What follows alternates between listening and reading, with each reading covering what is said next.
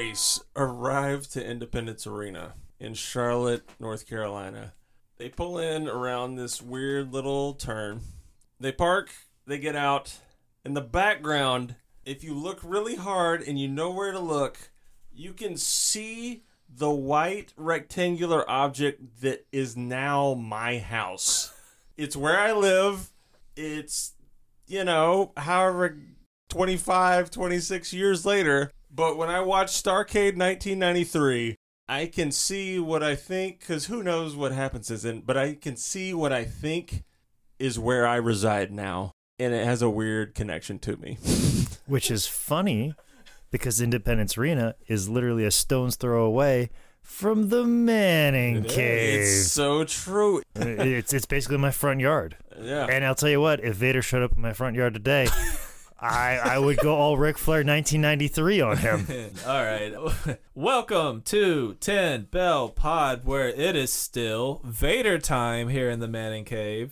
And in case you're some kind of weird person who only listens to part 2s of podcasts, I'm Nick Alexander, joined as always by Micah Loving. Hey, blah, blah, blah. And pro wrestler stand-up comic friend, Jake Manning. I didn't get the friend thing. What the fuck was that? Friend.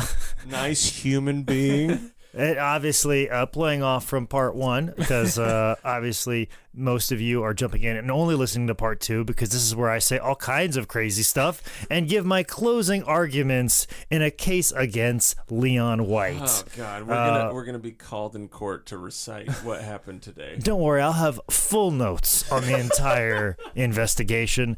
But like I said, you probably didn't listen to part 1. You don't listen to part 2, because this is where all the salacious material is. I, of course, am Jake Manning. So, and yeah, I'm here. So we left part 1 of Vader with Vader as champion heading into 93 Starrcade. Now, Vader was originally scheduled to face Sid Vicious as part of the Masters of the Powerbomb breaking up. However, on an overseas tour, Sid and Arn Anderson got in a wee bit of a scissors fight, so he would have to be replaced. I believe Sid. Just want to put that out there. Get the fuck out of my ever-loving house right now. Arn was so drunk he didn't know what was going on. You shut your goddamn mouth. Vader saved Sid's life when he plugged his wound with his thumb. So let's move on with the story of Hero, Big Van Vader. Who's the source on that? Did Sid confirm that story, or He did actually, old? No, wait. And I quote, "I don't know, maybe." I don't know, maybe was the fucking verdict of OJ. So it holds up.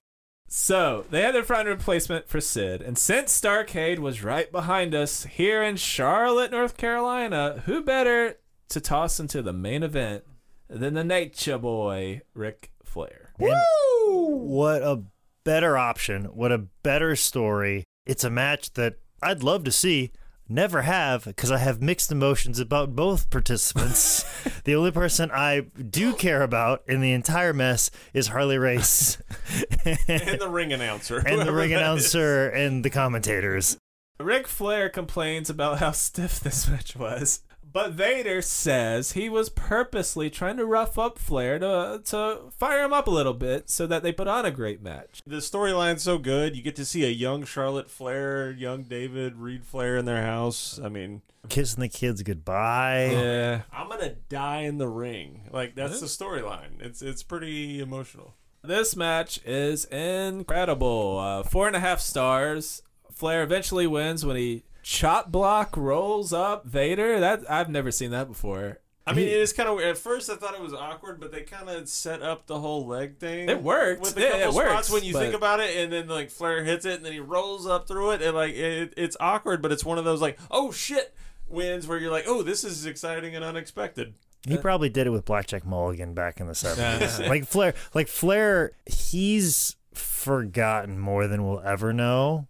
But that's kind of a problem because sometimes he cycles back to the things he forgot.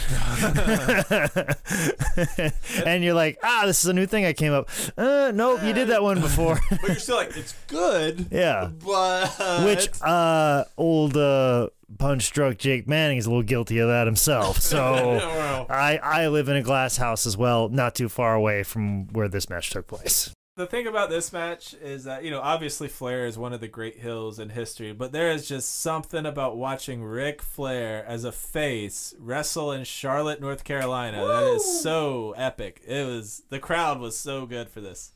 Vader would get a rematch with Flair at Super Brawl 4 and a Thunder Cage match with The Boss as special guest referee to keep the law in order. As we know him as the Big Boss Man. Or the Guardian Angel.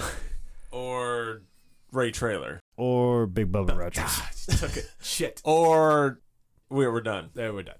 This match, not as good as the Starrcade match. A little clumsy of a match. Boss gets handcuffed to the cage. Harley breaks in and gets involved until Boss Man breaks his handcuffs and nails Vader in the knee with a nightstick. Flair hits a figure 4, and they kind of do like a screw job Dude, finisher. it's in my nose. I was like, we talk about the Montreal screw job, but we don't talk about the Albany, Georgia screw job. What the fuck? Yeah. As a result of Boss nailing Vader with his nightstick, they'd feud. Eventually, Vader would beat him with a Vader bomb and a moonsault at Spring Stampede. Picking things up again with Mick Foley, on March 16th, 1994, Cactus Jack would face Vader in Munich, Germany. And you know the saying, don't bring your ears to a Vader fight. Are you good on ear stuff? Yeah, I'm good. Okay. I'm good. Eye stuff, I have a problem with. Ear stuff, I'm fine. You can fuck with my ears all you want. Matter of fact, that's Q-tips. That's what I tell all my lovers to do is fuck with my ears as much as possible. Stick blow that on Q-tip in them, slow and long. blow on them, like God, nibble on the little fuck. earlobe, breathe on them, all that stuff. During this match, Foley's head gets It's the twisted hangman up. spot. Yeah. So he was going for this? Okay. Yes, this is something he does on a regular basis. Particularly if you're using like real ropes, if you get thrown in there, he can like turn it so he's getting hung. Like he did a lot in WWF. Somebody else used to do that. I want to say Killer Kowalski used to do that to people, or Ray Stevens used to do that. There's somebody from the 70s that used to do that spot as well, and I'm drawing a blank on who that was. Too Cold Scorpio had a match before Cactus Jack, and when they were doing this, the ropes were really loose, and as I'm sure Jake knows, that's really dangerous if the ropes are loose. If the ropes are loose? if the roof is very loose, then yeah, that's a concern. Then you probably shouldn't be running that building in Munich, Germany. So Too Cold says if the ropes are really loose, that's dangerous. So Too Cold liked to, run back and forth, do a bunch of stuff. So he had them tighten the ropes right beforehand, and he planned to. He said he was going to tell them to re-loosen the ropes for the next match, but they didn't. So that's why when you look at it, it's so fucking tight on Foley. And I will tell you what those tight-ass ropes did to Foley. Upon doing the hangman spot, he got his head trapped in between these ropes, and as the ropes trapped his ears, they rubbed along the side of his head, partially tearing off one of his ears. Oh, yeah. I got the breakdown on the time. If you want to look up the video on YouTube, 12:05 is when the hangman spot occurs. And then 12:54, Foley gets in the ring and he seems to throw a punch at Vader. And then Vader claims he ripped the ear off. But Punches it off. Yeah. You can just see this white object just whoop, fall right off and plop in the ring. What weirded me out is Foley lost his right ear. But when you're watching it, you swear to God it's his left ear. Yeah. Right? He loses his right ear. I think it's the angle. When Foley throws the punch, the quality on the video is not good, so I think it kind of shoots across the ring and plops. But yeah, you think it's his left ear, right? Yeah, right. But it's his right ear, because if you look up all the footage, Foley doesn't have a right ear. So that weirded me out. And then the referee, who only speaks French, runs over at 12:57, 3 seconds later, grabs Mick Foley's fucking ear, runs to Gary Capetta, who is the ring announcer, and according to Gary Capetta, is just screaming French at him. Here's your fucking ear, wee wee. And then he got an ear. Foley finishes the match. Vader talks about like he beat it off of him. The only thing that Vader does, he gives one gut kick and one clothesline that ends the match. Foley ends the match beating the shit out of Vader.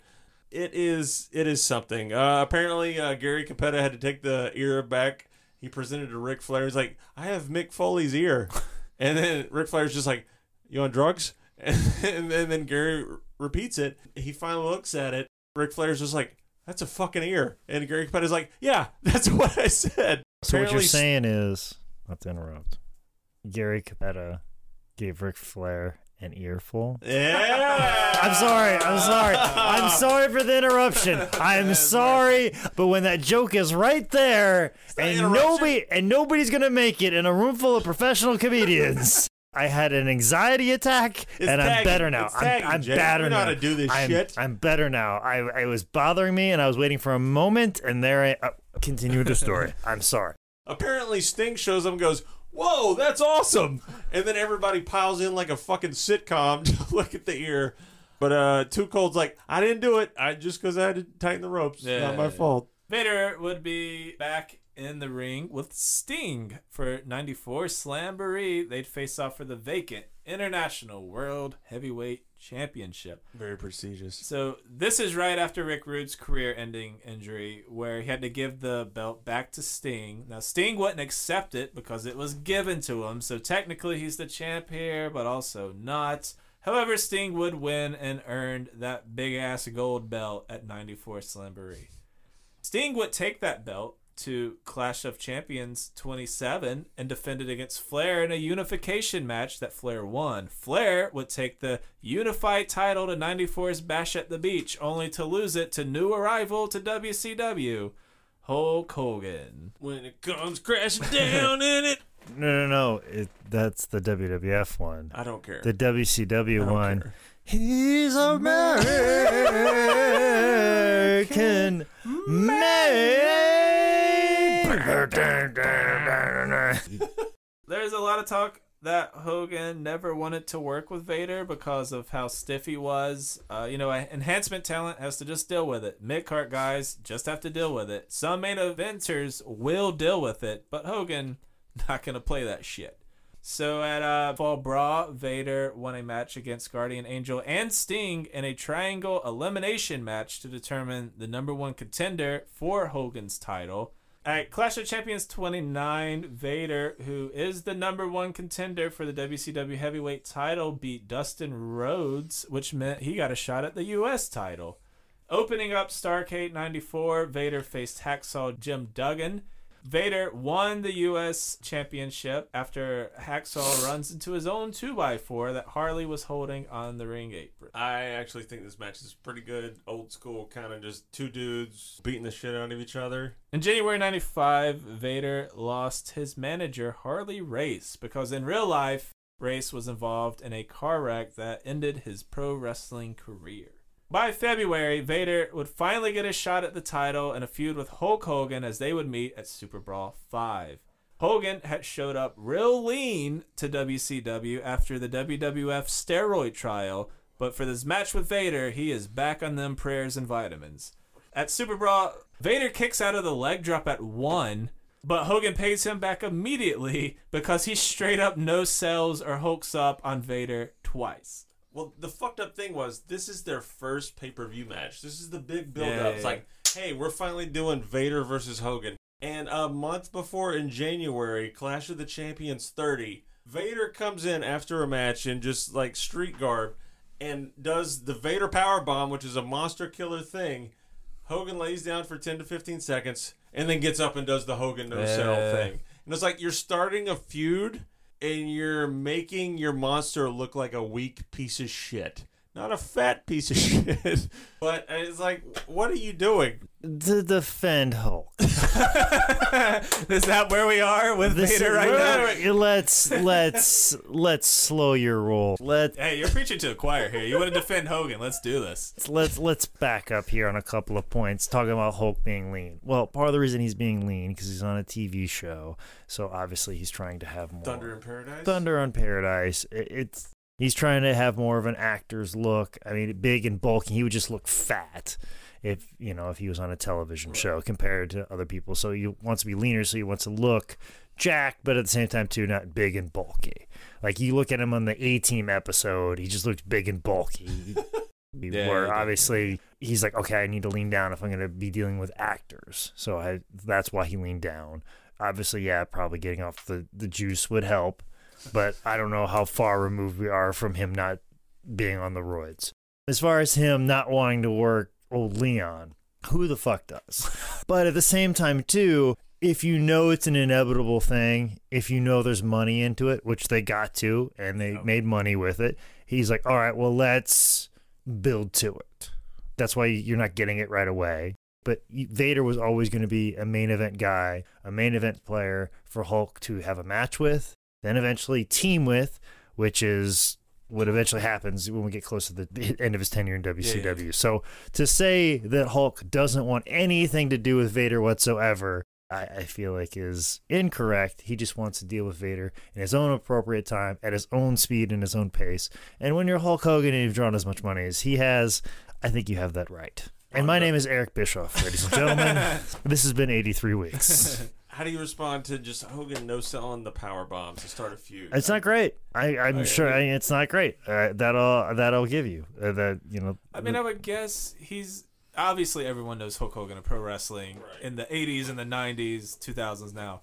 Maybe he's trying to get the Hulk thing over to the WCW crowd. Yeah, it's a different audience. Yeah, I mean, he's just trying too hard though.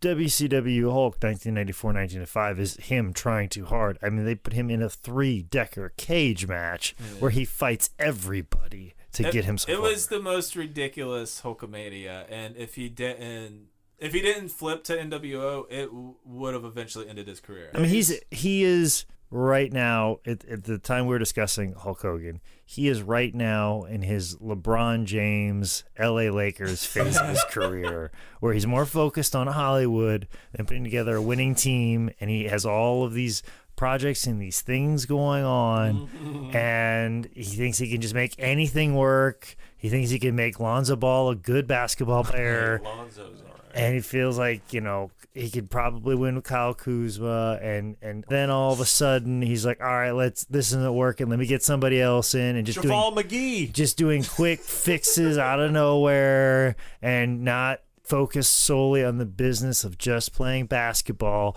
You have so many more responsibilities because you've put yourself in a position of power to having power. But sometimes when you put more responsibilities on yourself, you create more pressures for yourself. And now I'm back to being Jake Manning and talking about my life. Because the advice you give is the advice you should take.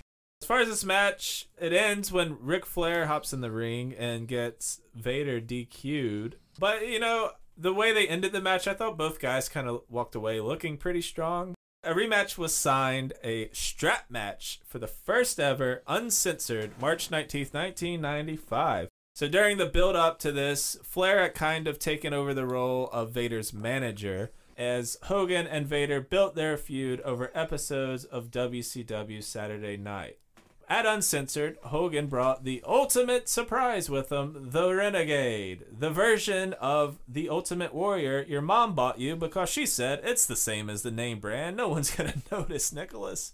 There is a rip-off version of RoboCop. If you want to look up the pictures, I don't know if it's Mexico or French or whatever, but you look it up. It's Robert Cop.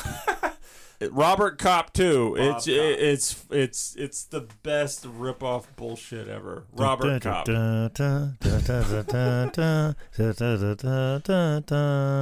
Robert Cop.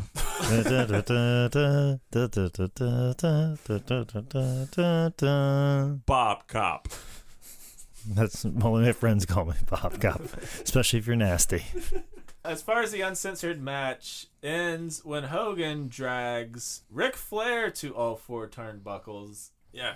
A special favorite moment is when Arn Anderson comes out tied up and gagged. And he's like, no, I was the mystery man. And then it reveals that it's Savage. It's like one of those clusterfuck matches that WCW was like, this is just logic doesn't apply. Fuck it. This is just a mess. I could be wrong, but this is all the swervy build up to the Masked Man being Brutus, right? No, that had already happened. Oh, that had already. That already happened in '93. They were still doing mask gimmicks because they thought this was 1988. Shivani has a line where he's like, "Not another mask, man," and he refers to when Flair was the black Black Scorpion. Black Scorpion, and it's just like, fuck. So Vader would get another rematch at Hogan and his title at Bash at the Beach, facing Hogan in a steel cage match. Dennis Rodman is there. It's not even the good Dennis Rodman from the Bulls. It's fucking San Antonio Spurs Dennis Rodman. I love you for pointing that out. In the middle of the match, Hogan puts on Vader's helmet, and you know he was like, fuck it, I'm Hulk Hogan. I'm going to put on the goddamn helmet because it's really cool, and I'm Hulk Hogan. It's so bad. It's just, if I were Hulk Hogan, I'd be like, what is he going to do? How can I bury this dude to every angle of everything? Fuck that. Man's got Jake Manning gonna put on that goddamn helmet. Yeah, it's so cool. I would say this is a good bookmark for Hulkamania kind of being dead because Hulk does this big Hulk up spot, and the crowd is just like, to be fair, we get it. You know, like, 900,000 people are on a beach, and there's no enclosed sound. But like, it's like Road Wild, but dumber. Yeah, it's not gonna translate as quite as well. Vader eventually gets trapped in the ropes. Hogan climbs out. He wins. And in this match, Vader injures his shoulder, which will come into play a little later in his story. After the match, Flair runs down. He's yelling at Vader for losing. There's a scuffle. Arn Anderson jumps in. And this is all setting up a handicap match and a face turn for Vader for Clash of Champions 31. Oh, I don't remember all that going down like that on the Baywatch episode that was centered around this pay-per-view where they took footage of this, and Vader was involved in the Baywatch episode, which aired well after he was gone from WCW. Yeah. I covered that episode on How Did This Get Booked, and there is a screenshot that I captured where they had to do reshoots because they were able to take some of the pay-per-view footage, but they wanted some close-ups. So they did some reshoots of this same exact match. Wow. And the reshoots, because it's in a cage match, you can see in the reshoots there is clear sky in the air and one piece of paneling of cage where like they didn't put up a cage all the way around in the shot. So there's a clear shot of a cage match where there's a clear hole, and then it goes to a wide shot from the pay-per-view where it had the cage. So that's on the How Did This Get Booked Facebook page if you want to dig through there. Clash of Champions 31, Vader defeated Flair and Arn Anderson in a 2-1 handicap match. Vader beat Arn Anderson and Ric Flair same time. We got to get him back over. You guys were complaining that fucking Hulk killed him. Fucking Arn and Flair got to save it. I mean, that's nuts. Not long after this, Vader would be fired from WCW after he was involved in a fight with Paul Orndorff. There's a million versions of this fight. I will give you 3 short ones really quick, and this is more or less the average of the rumors around this fight. Here's the side Vader gave in both shoot interviews. Vader was doing a photo shoot under Bischoff's orders, which made him late to a taping. Paul was an agent at the time. He got all snappy at Vader for being late. Paul is all in Vader's face. He apparently threatens him, so Vader slaps the fuck out of Paul. Vader then realizes he messed up. He lowers his arm. He lets Paul get some payback in on his face. They end up wrestling each other to the ground. They're separated by Ming because when Ming says stop, you say how high. Kevin Sullivan also kind of backed up that story on a shoot interview I saw him do.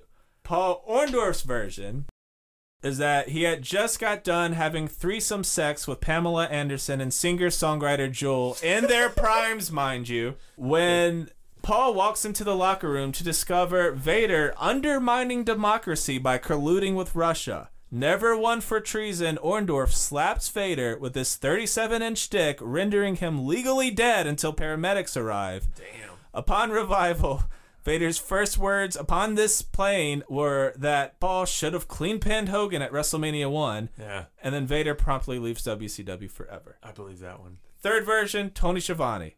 Paul's trying to get Vader to record his fucking promos, and he can't find them. Possibly because Vader was late because of the photo shoot. Since that makes Paul's job harder, he's very mad. He's cussing Vader a little bit. Eventually, Tony Schiavone sees Vader walk up to Paul and shove him, and in return, Paul beats that ass.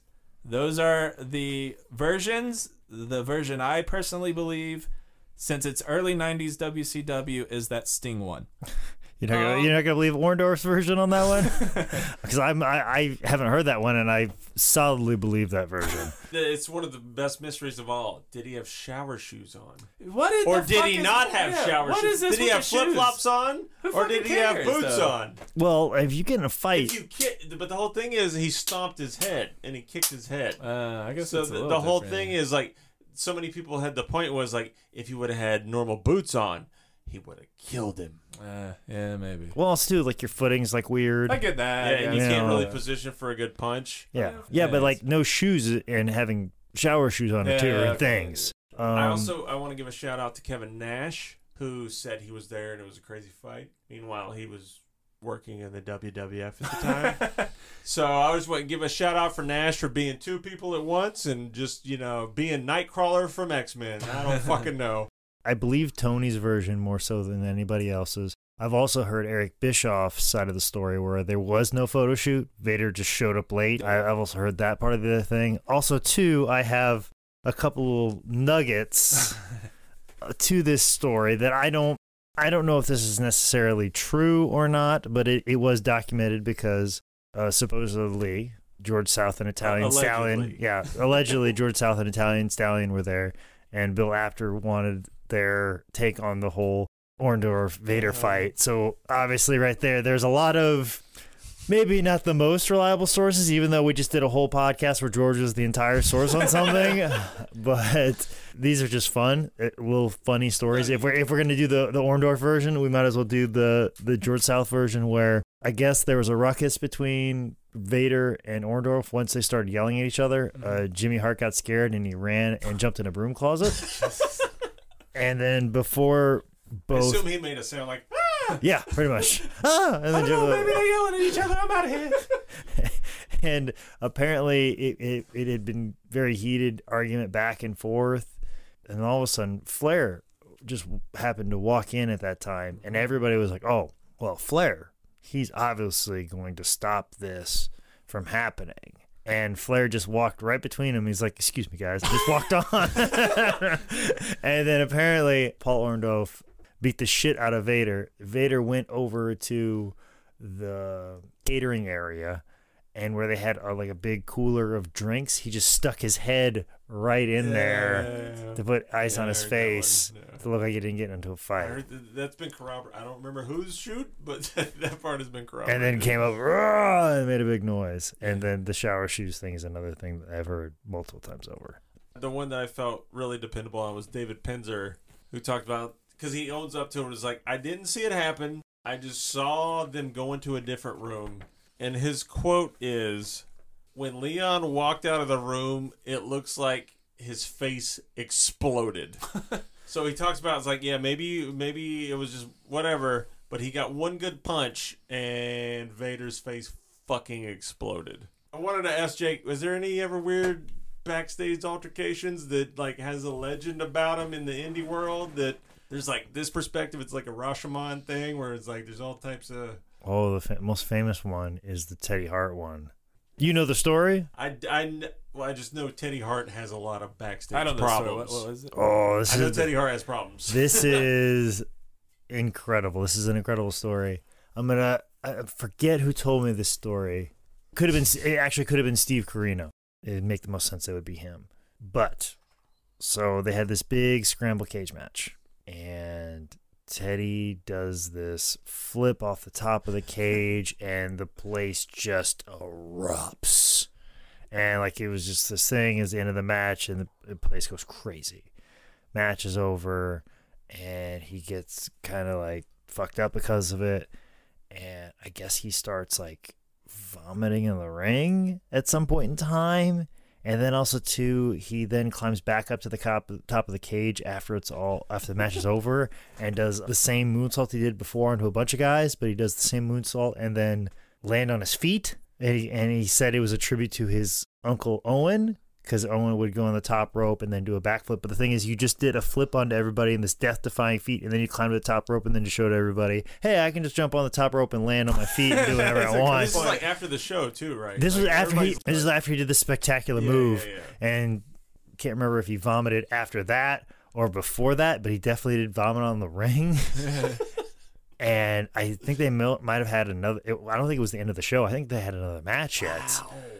And as the legend goes, CM Punk and Samoa Joe, who were the locker room leaders at the time, were like, where the fuck is his bag? They grabbed his bags and they threw it outside. And he's like, he is no longer welcomed in this locker room anymore. I think even Punk took Teddy's fur coat and took pictures with it, which circulated online. Wow. Like, it was like deep, like, get this fucker out of here.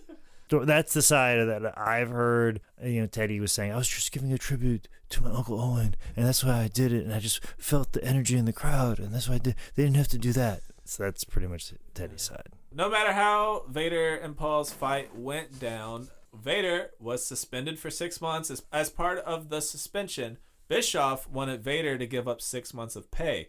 Vader said no. They settled Vader's contract, and Leon left WCW. After getting fired, Vader took some time off. He did a one-off in New Japan, facing and losing to Inoki January 4th of 96. Then Vader would begin his run in WWF. A run marred by bad luck, bad booking, bad timing, and an aging Vader's own laziness, bad attitude, nagging injuries, and eventually a brutal burial. Right away, Vader has a disagreement with Vince because Vince wants to repackage Vader as the Mastodon. Vader didn't want to, seeing as he has been crushing it as Vader since the second he pinned Inoki. They'd ultimately decide on Mastodon as a nickname, but having a disagreement with Vince right up front, not good. Vader's such a name, like... Yeah, you got to go with Vader, but I get Vince's thing of Mastodon. I mean, who else is going to... But he's all about marketing. He wants to money own the rights. Shit. And yeah, exactly. But also, too, you need somebody to tag with Mantar. Come on. Mantar isn't going to win the tag belts by himself. I mean, it's true. Yeah, Mastodon, Mantar, get out of here. That would have been badass, like, with no irony whatsoever. Vader also wanted to save his debut for after his shoulder surgery to repair the injury he got while wrestling Hogan in a steel cage, but they wanted to roll him out at the Royal Rumble. That shoulder injury, he was attempting to do a shooting star press, but then backed out of it.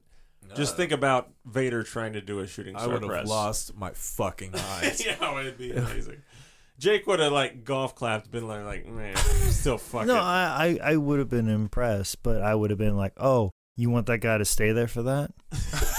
And Hogan was like, nah. Mm-hmm. And you're going to be like, oh, well, Hogan wasn't going to stay there for Vader's shooting star press. What a pussy Hulk. Fuck you, you piece of shit. You non-working son of a bitch. You're not going to stay down for Vader doing a shooting star press for the very first time, which ended up hurting his fucking self. Oh, Hogan, you fucking red and yellow bitch.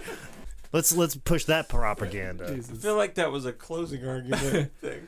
So in the weeks leading up to the Royal Rumble, Vader's debut was highly hyped up. He went into the Royal Rumble at number 13. Vader eliminated Jake Roberts, Doug Gilbert, one of the SWAT team members, and Savio Vega. We talked about this during our Yoko episode. Even though he and Yokozuna were part of Camp Cornette, they would scuffle several times, and that eventually led to HBK pushing them both over the top rope as they were locked up. This would start a feud between Yoko and Vader. So the night after the Rumble, Vader made his Raw debut facing Savio Vega. Before the match, Jim Cornette gets on the mic. He calls everyone who has ever done a high spot gay, and then he asks, what time is it? Because it's Vader time. That was good. It's accurate. Vader more or less squashes Savio. After the match, Vader gives Savio another Vader bomb. Then he attacks a ref, then another ref. And this brings out WWF President Gorilla Monsoon. He suspends Vader for attacking the refs, so Vader attacks Gorilla Monsoon, which was unheard of at the time. He gives him a Vader bomb before HBK and Razor chases him to the back. Another rare occurrence of this, because like Nick said, it didn't happen much with Gorilla. Gorilla was assaulted by the Brooklyn Brawler with a stool on an episode of Superstars. It involved an angle with Terry Taylor and Bobby Heenan. So, yeah, Big Monster Vader and then the Brooklyn Brawler. So after building this big monster heel, he has to get pulled off TV to have shoulder surgery. He would come back at February's In Your House 6, where the newly turned face Yokozuna cuts a promo in perfect fucking English out of nowhere. Yoko was facing British Bulldog, now back in WWF, and Yoko corners Cornette. Vader comes out to make the save. Vader and Bulldog gang up on Yoko. They punch him a lot. During the run-in, Vader re-injures his surgically repaired shoulder, further delaying his comeback.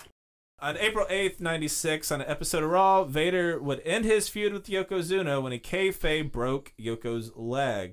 This is the big thing where Yoko's carried out on a forklift. It's a good image. Look it up. It's fun. In reality, Yoko's getting time off to lose weight, as Vader would multiple times throughout his WWF run. By summer of 96, Vader had turned his attention to Shawn Michaels in the WWF Heavyweight title. He'd lose a literal fuck ton of house show matches leading up to SummerSlam 96. SummerSlam 96, which I rented from Video Junction on VHS with Chat Lido in 5th grade. Oh, that makes me really warm in the heart. I actually rushed home from earning my Order of the Arrow for Boy Scouts of America to watch this on pay-per-view. I skipped, I think, a portion of the award ceremony just so I could go home and watch this wrestling pay-per-view. Oh, my God. My mom just rented old Royal Rumbles for me and left them for me in my room. And, of course, SummerSlam 1996 historically was supposed to be the start of this really amazing Vader versus HBK feud, which was to set up for Vader winning the title at Survivor Series and then turn around in 1997 Royal Rumble in San Antonio, Texas, if I'm not mistaken. That's where Shawn Michaels would win the belt back. Now, of course, the SummerSlam match turned out far different, and Shawn Michaels' opinion of Vader is the same exact opinion that I have, which makes me a Shawn Michaels guy. This. Furthermore, Fuck all of this. So that's where I stand on the Montreal Screwjob. Well, at SummerSlam, HBK and Vader have a super good 4-star match. It's really good. Yeah, it's not bad. I love it. Yeah, especially the spot where Shawn jumps down and just kicks Vader right in the face. Oh man, the part where he just screams, "Move, move!" Yeah. Oh man, it's my favorite. Mm-hmm. And see here, Vader, this big tough guy. Yeah.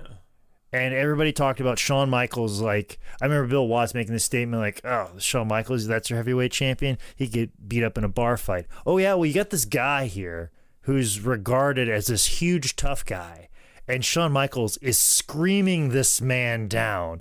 And Vader walking around thinking he's the biggest bully in the yard, running into a man who's 10 times the bully that Vader could ever dream of. You think you're a prima donna? Bitch, I am 1996 Shawn Michaels. I am fucking untouchable, and I am unfeelable because I'm on so many goddamn pills.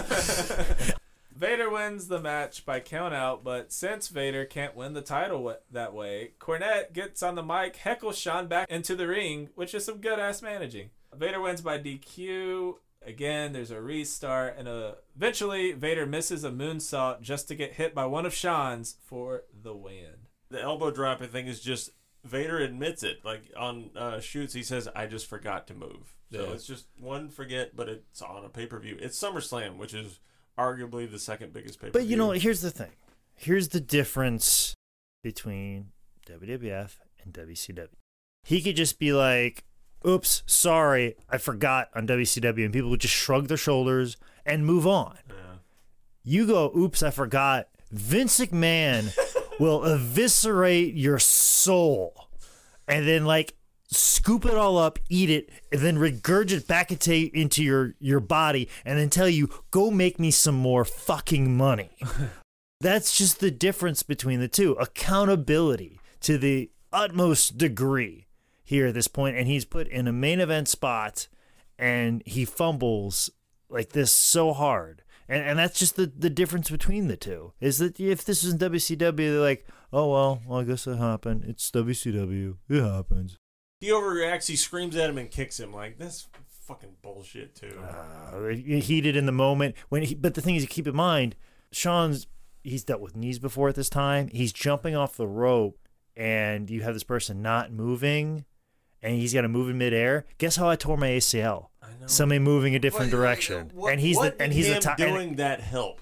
Nothing. Make him feel better in the moment. Yeah, fuck that. That doesn't help anyone ever. You are doing something where you put your life in somebody else's hands, and your well-being and your health, and there's a lot of money and responsibility riding on you, and there's a lot of pressure, and somebody doesn't live to the end of the bargain, and you're already doing something physical already, and we don't know how stiff the blows were before. I mean, heck, Vader himself claimed that he was stiff on Ric Flair. You think he was any different for Shawn Michaels in 1996? So you have a guy that may have stiffed you earlier, and then he fucks up a spot. You're already heated. You're in the heat of the moment. You have an attitude and an ego. Do you want him to be? Do you want to be like, that's just hey man? Excusing shit though. But that's what happened. I know it is what happened, but it's Shawn. I agree. Vader fucked up, but Shawn acted like a little kid. Yeah. Do that in the locker room. Fucking yes, thank you, Nick. Do it in the fucking locker room. Head when he gets back there. God damn. So since Vader and Shawn's feud was scrapped, Vader would start working house shows with his old pal Sid.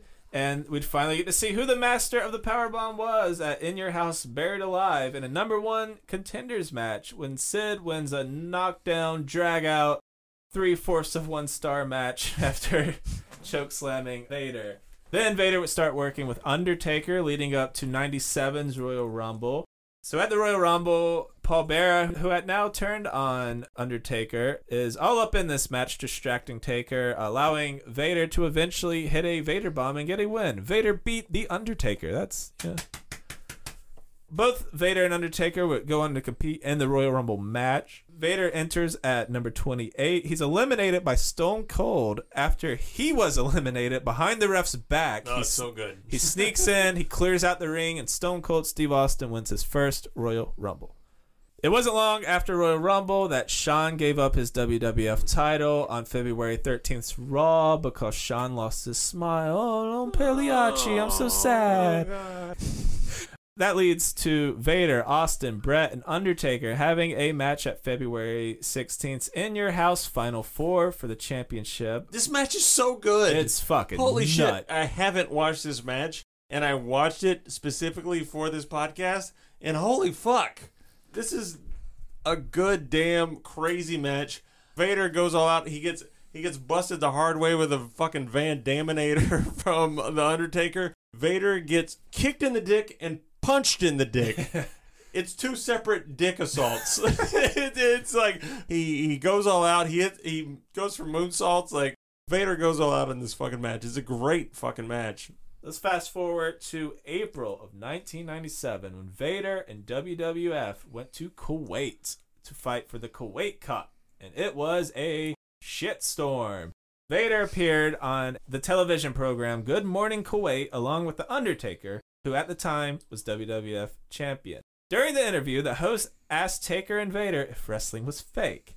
Undertaker, very calmly, was like, well, that's a great question. But to answer that question, we must first define reality. If you look at this chart I brought, and in the meantime, Vader's like...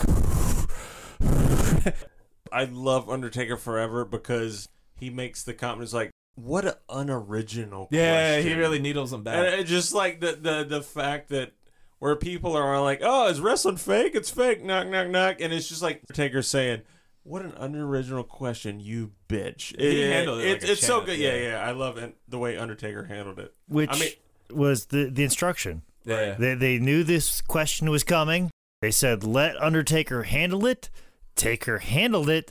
And then old Leon springs into action. So remember, this is live on TV in the fucking Middle East. Vader stands up, flips over the coffee table, grabs the host by his shirt, and goes, does that fucking feel fake? Vader said he was told to do this by producers. David Hebner apparently vouches for that. But the talk show host wasn't in on this. He freaks out. He files charges. And I want to say the Kuwait government was more upset about Vader saying fuck on national TV. Yeah, apparently the cussing was a lot bigger deal. Since it was a religious holiday, the courts weren't open. Vader was stuck in Kuwait for 2 weeks under house arrest in his hotel. Eventually, Vader got to come home and was fined $166. Coming back to America, he'd work with Taker more, Ken Shamrock, Flash Funk. He'd get in the middle of the America versus the Soviet Canada feud. The Shamrock matches should be the first Shamrock match. Brutal as fuck, stiff as hell. Well worth watching.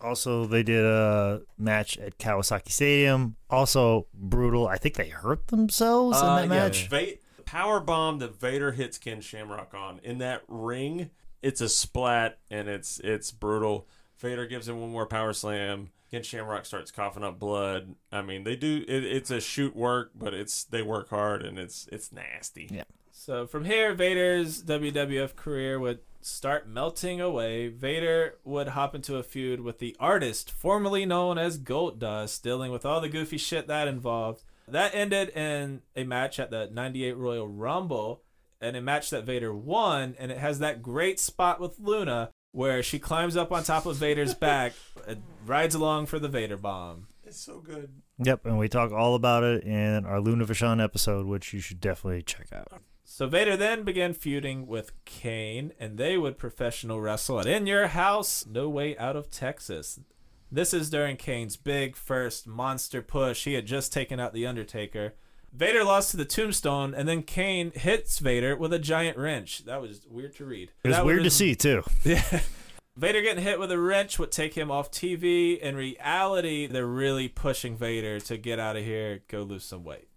A little over 2 months later, Vader and Kane had a rematch at In Your House 20 Over the Edge in a mask versus mask match, which is so stupid, seeing as Vader took off his mask all the time. Vader loses, and after the match, cuts one hell of a promo. I'm so big. I made the biggest mistake of my life. Maybe Vader time is over. I'm a piece of shit. I'm a big, fat piece of shit. I'm a big fat piece of shit, and I do nothing but take and take and take and take from this wonderful business that has given me so much opportunity and given my family and me a way of life and a reason to live, and I'm just a big fat piece of shit that keeps taking. No. All right. No. I think that was accurate. If you'll look at the transcript, Michael Cole. I want to squeeze this, since we're wrapping up the whole Vader and WWF thing. I should share a story to kind of build off of. I remember like a conversation with my mother talking about how she thought how stupid wrestling was. And she used to tell me, like, you know, these guys, like, some of them I just don't believe them, like, being real athletes, or you could kick anybody's ass. And this is like time of the big men. She's like, they're just all dumb. Like, I don't buy any of those tough guys. I don't want to watch any of these guys. And she was pointing right at Vader. She goes, that guy right there, he just looks like my dad with a mask on and spandex. Like, I don't buy any of that. And then I'm just sitting there like, oh, why you got to ruin this, Mom? Why you got to ruin this? And then the next match on WWF Superstars or Action Zone, whatever I was watching, another wrestler comes out, and my mom goes, now see, this guy right here, this guy looks like an athlete. This guy's a star. I would love to see more of this guy. And wonder who that guy was? Who? The Ringmaster, yeah. Steve Austin, not Stone Cold at that time. It was the Ringmaster. She saw that way before everybody else and knew right away that Vader was a piece of shit. So after contemplating retirement, Vader would ask for his release from WWF so he could go back to Japan. On the way out of the door, he helped out a very green Mark Henry. His last pay-per-view, In Your House 24, where he lost to Bradshaw. His last TV match, losing a match to Edge on Sunday Night Heat. In WWF, Vader never held a title. After leaving WWF, Vader went to All Japan. He formed a team with his old pal, Stan Hansen. If you want to see some old Vader shit where he still kicks ass and he works the strong style King's Road shit, Vader kicked ass with Misawa, Kawada, Kobashi. It's brutal, good All Japan stuff. And he does the moonsault, takes brutal spots. I mean, it's beautiful. Vader would work All Japan until spring of 2000 when he jumped over to Noah. There he did a lot of tag matches. He was older, his knees were going, so, he wasn't going to get this big, massive singles run. But he did win the GHC Tag Team Championship with Too Cold Scorpio. And Too Cold was still on his game at that time, too. He was definitely carrying the team. Too Cold never got old. Yeah. Vader worked in Noah until 2003. After that, Vader would bounce around Japan. He'd do a tiny bit for TNA. He'd work some indies.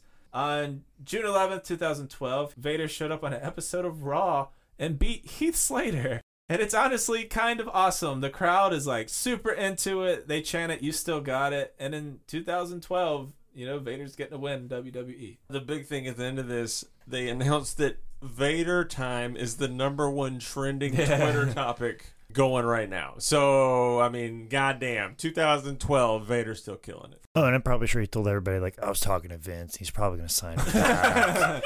Vader would be part of the 1000th episode of Raw, where he was part of this old school group of guys preventing Heath Slater from running away from his match against Lita. In spring of 2014, Vader would face co-host of How Did This Get Booked, Zane Riley. I will save my comments on that for my closing arguments. I have a 2012 comment. From the Wrestling Observer in 2012, this was an incident at a wrestling convention in the Northeast today, 10/13/2012. Not sure what led to it, but Harley Race, age 69, punched Vader in the face.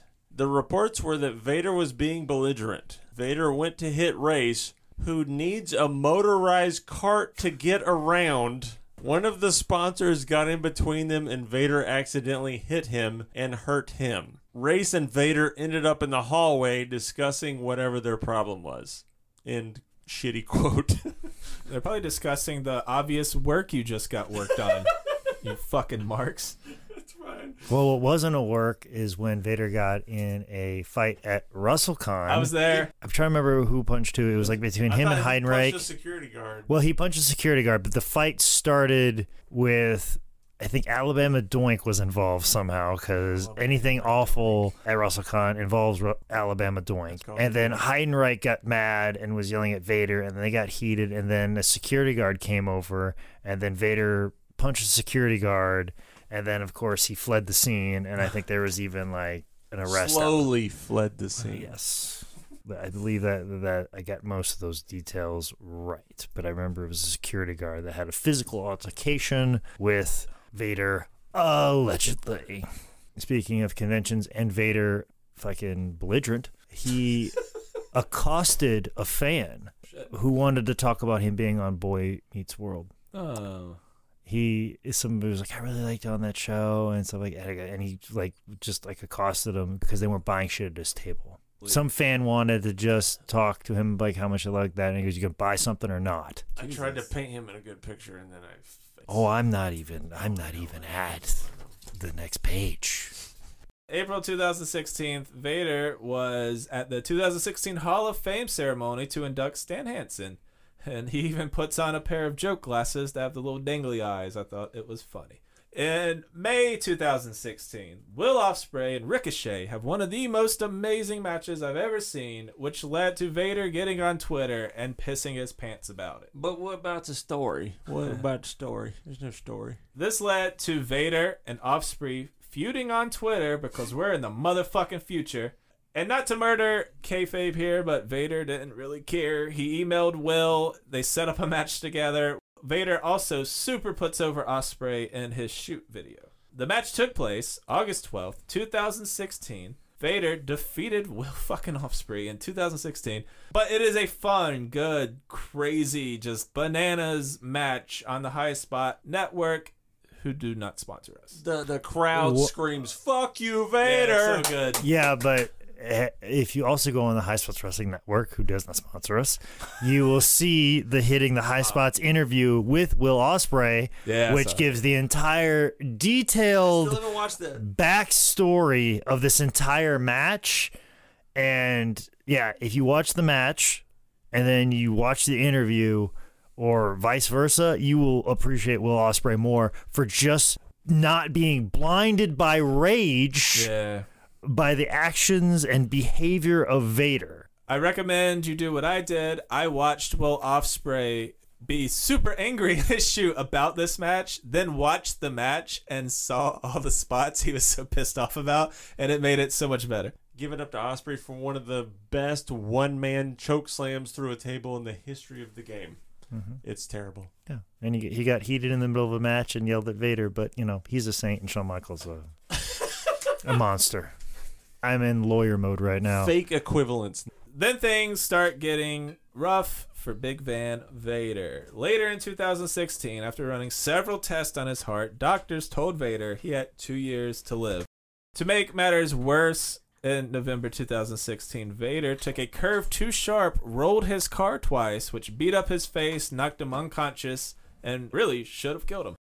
Living through what should have been a fatal car wreck on top of his heart news, it gave Vader some motivation to make some changes. DDP reached out to Vader and tried to help him with his diet and his fitness.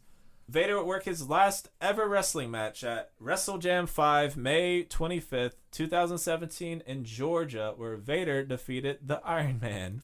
And May 18th, Vader had even more heart problems. He had some heart surgery. And on June 18th, 2018, after a month-long hospitalization with pneumonia piled up on top of everything else, Leon White passed away at the age of 63. So, Micah, final thoughts on the man they call Vader. All right. He really is one of the best big men of all time. He knew how to milk drama. He knew how to sell when he needed to. He wasn't just like this stone-faced fucking you can't hurt me. He really delivered the great matches. When he was killing jobbers, he wouldn't pin them. He would destroy them and then make the referee do the 10 count.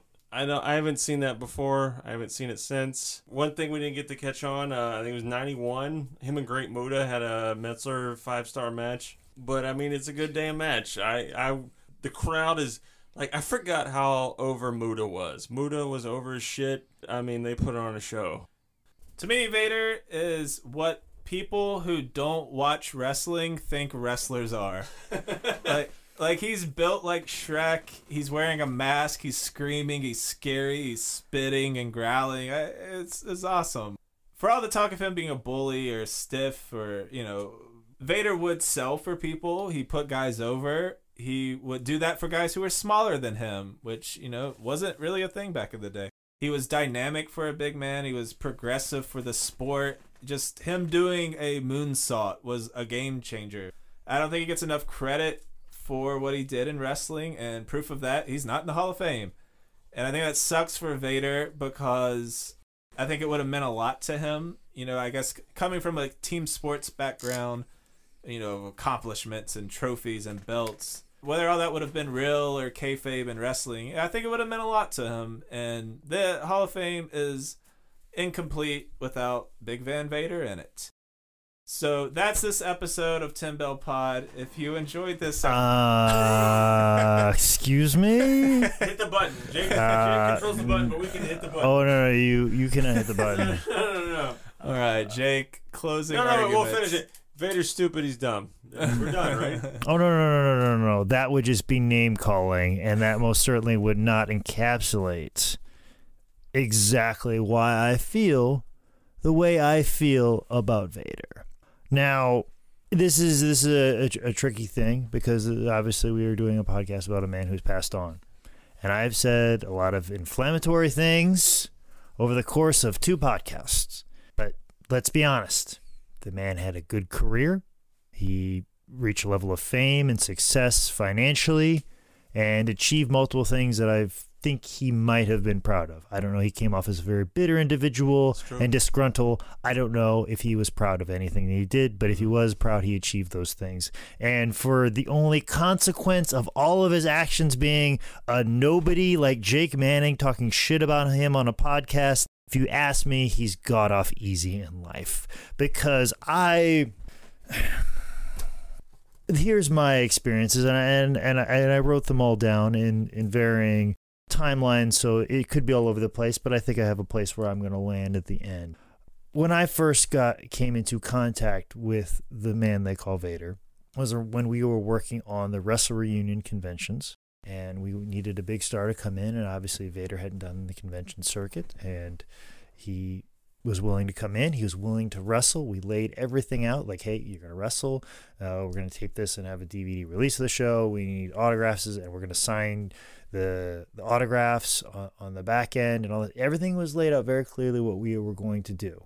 And we were going to use him as a part of the advertisement. We were going to distribute footage of him wrestling. We were going to have him sign pieces of memorabilia and then sign them later. And he's like, great, wonderful. And we gave him like 3 dates in a row, so it was a large amount of money. For somebody who hadn't been around wrestling all that much, for him to get that much lump right away, great. And he was fine. He was a sweetheart. But as soon as that agreement came to an end, he threatened to sue us for using his likeness. Wow. Like on autograph pieces that he physically signed, like you can't sell that. And then the events we filmed, he goes, you shouldn't have done that. And then like went through other stuff that licensed merchandise that we purchased through WWE, like the classic figures, saying we couldn't sell that. Right. Anything just with because you didn't sell it in the time frame Nope. that he. No, we bought it from a vendor, as in the toy distributor. He's like, you can't sell anything with my likeness on it. Threatened to sue. Oh. And then on those, he wrestled 2 guys from South Carolina. I'll leave them nameless because I feel like their impressions of Vader are different. I think they feel like, oh, Vader was cool to us. No. Vader hit one of them over the head with a shovel. Jesus. Beat the fuck out of them. And when Vader would do these matches, we were trying to recreate like the roadkill thing. Right, and actually, right. the first 2 guys that he took on were Eric Royal, a very good North Carolina wrestler, and Hangman Page. Now, Hangman is not going to say anything bad about Vader because Hangman is too nice of an individual. Right. But he just came in and beat him up, and it was fine, and it just needed to be a spot. But also, too, putting the 1-minute piece of what Vader was going to do to these guys was extremely difficult. If you listen to the Will Ospreay interview, nailed it.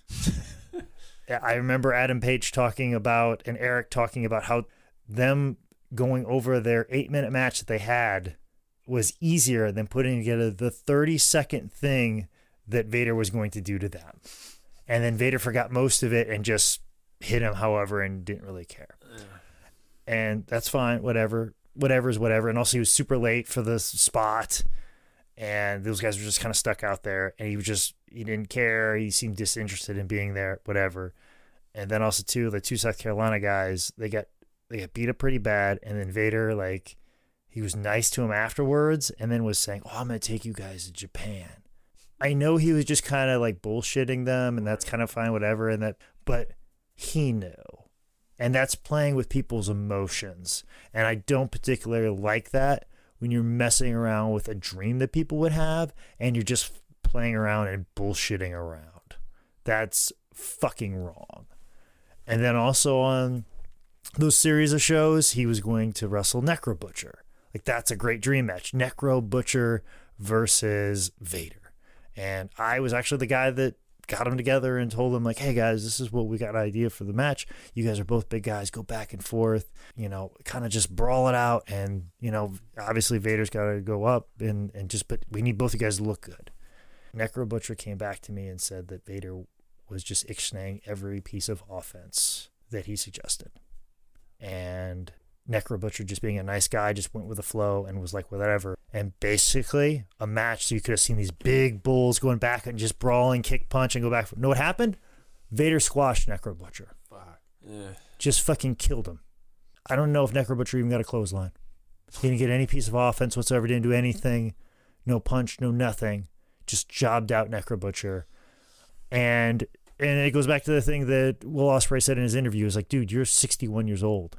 What does you going over do for you? You could make a star and you could give back, but no, you decide not to because people gave back to you. Stan Hansen gave to you. Antonio Inoki gave to you.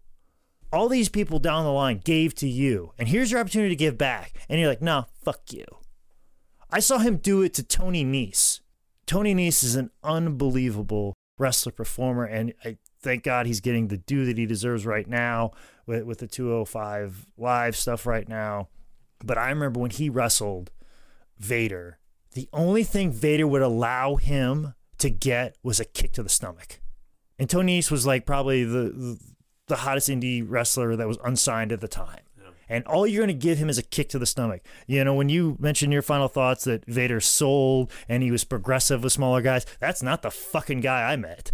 He fucking just shit on this fucking guy who, if you know Tony East, looks like $1 million fucking bucks. All you got to do is take a fucking cross body from this guy. Fucking refused to bump for him. The only thing he sold was a kick to the fucking stomach. And it fucking sickened me when Vader passed on that I saw all these people like, I got to be in the ring with Vader and it was such a good thing. I'm like, dude, he treated you like shit. That's fucking disrespectful. And then we go back to Zayn. We mentioned him earlier. You know, I love Zayn. Zayn is a friend of mine. But Zayn has a funny thing about reveling in people big dogging him. And he knew that Vader was going to big dog him and treat him like shit. And he reveled in it, much in the same sense.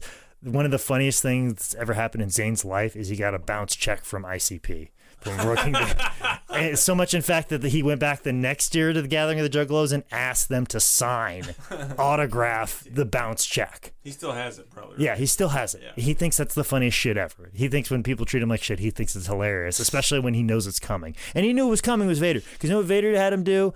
He beat the shit out of him, didn't give him a lick of fucking offense. And then he fucking made him put Icy Hot on his back and made him carry his fucking bags to the car. That's what you did to my fucking friend, you piece of shit. You treated him as less than. And then, you know, we go back to the Joe Thurman thing. Like, oh, we think that's an isolated incident, perfect storm. I've got, like, multiple jobbers. One of them that came up was Tommy Angel got knocked out in the middle of a match in WCW. And Vader's excuse was, sorry, I just got back from Japan. I'm just a little stiff. You know, and WCW just shrugged their shoulders at shit like that. If you pulled that shit at WWF, an agent would be screaming at you. Another aspect, and I don't want to be too salacious with this, and I'm going to say this very, very carefully, because I don't want to put out any allegations that are not true. But I don't think the way that he talked to women was necessarily, I wouldn't say in a threatening tone. I wouldn't consider it harassment by any stretch of the imagination. But I know of several women who were female wrestlers, not like fans, but like wrestlers. But I'm talking about women that wanted an opportunity to prove themselves as a performer in a male-dominated industry in very tough times and just wanted to share a locker room and not be harassed. And I'm not saying what he did was harassment, but there were offers put out there. Yes, in a respectful manner, but at the same time, too, is more of a situation of, why don't you come up, hang out with me? Oh, you don't want to? Fuck you then. That's not really harassment. That's putting out an offer and seeing somebody as being less than and just being his plaything. You're just shitty. And I think that's a perfect example of how he viewed people. He viewed people as playthings for him. He viewed people as fodder to get his character more over. And he was only nice to people who could get him ahead in his career. He was disgruntled. He was bitter. And he took more than he ever gave back. And once again, I'm just a nobody saying bad things to him on a podcast. And that is probably the worst thing that will probably ever happen to him. And that's nothing. That's literally nothing. These are just my words. These are my opinions and my opinions alone. It's just, I saw you treat my friends and people I love and respect with shit. The things that you had said to people who I loved and cared about very deeply and treated them like playthings, pieces of meat. That's how you treated people. And I will not let the sun go down anymore without letting people know that. And if you want to see him as a performer, by all means, I understand. I get it. You do not see the things that I see. I saw things with Ric Flair that makes it very hard for me to watch his promos. I still can't watch Ric Flair promos, Ric Flair matches. It's very tough for me because of the things that I saw personally with him. And after seeing the things that I've seen with Vader, it makes me sick to my stomach. And I feel ugly for sharing them. But when I saw him pass away, the overamount of love, like, oh, he was such a good guy. And this, no. We need to know the truth. The bad parts of people should be dealt with, and the good parts should be dealt with people. And I know I've done some bad things in my life, and I'll probably pay for them. And I want people to say all of the bad stuff when I die and all the good stuff. And hopefully there's more good stuff than bad. That's all I'm asking of the situation. But seeing people who experience the bad stuff glaze over the bad stuff, that's not right either. And people feel funny about saying stuff about people when they're dead. But what I always say is Vader had an entire life. As a matter of fact, he had 2 years where he knew he was going to die. He had definitely had 2 years where he knew that time was up, that he could have made a difference, and he could have changed, and he did not. He had his whole life to defend himself, and he did not. And that is my point with all of that. So I'm going to say is if you're a bad person, you got to use the rest of your life to defend yourself. And that's kind of what I've done with my life and all the bad things that I've done, that I'm hoping that the rest of my life will defend my bad actions so I don't end up like fucking Vader. Especially with the theme of this podcast, we're going to say some bad things about arguably bad people. If you don't want those things said, live a life that doesn't allow it, you know? You have your whole life to defend all of your bad actions. That is Vader. The good, the bad, the ugly, both sides. We are Tin Bell Pod on all the social medias. You can send all your motherfucking hate mail to Jake at Manscout Manning on social media. Micah is JTrotter27 on Twitter. I am Nicolessa on all the social medias. This is shit. Hey, this is Nick from Tin Bell Pod. Thanks for listening to this episode. If you want to support our podcast, head over to patreon.com/tinbellpod. Please.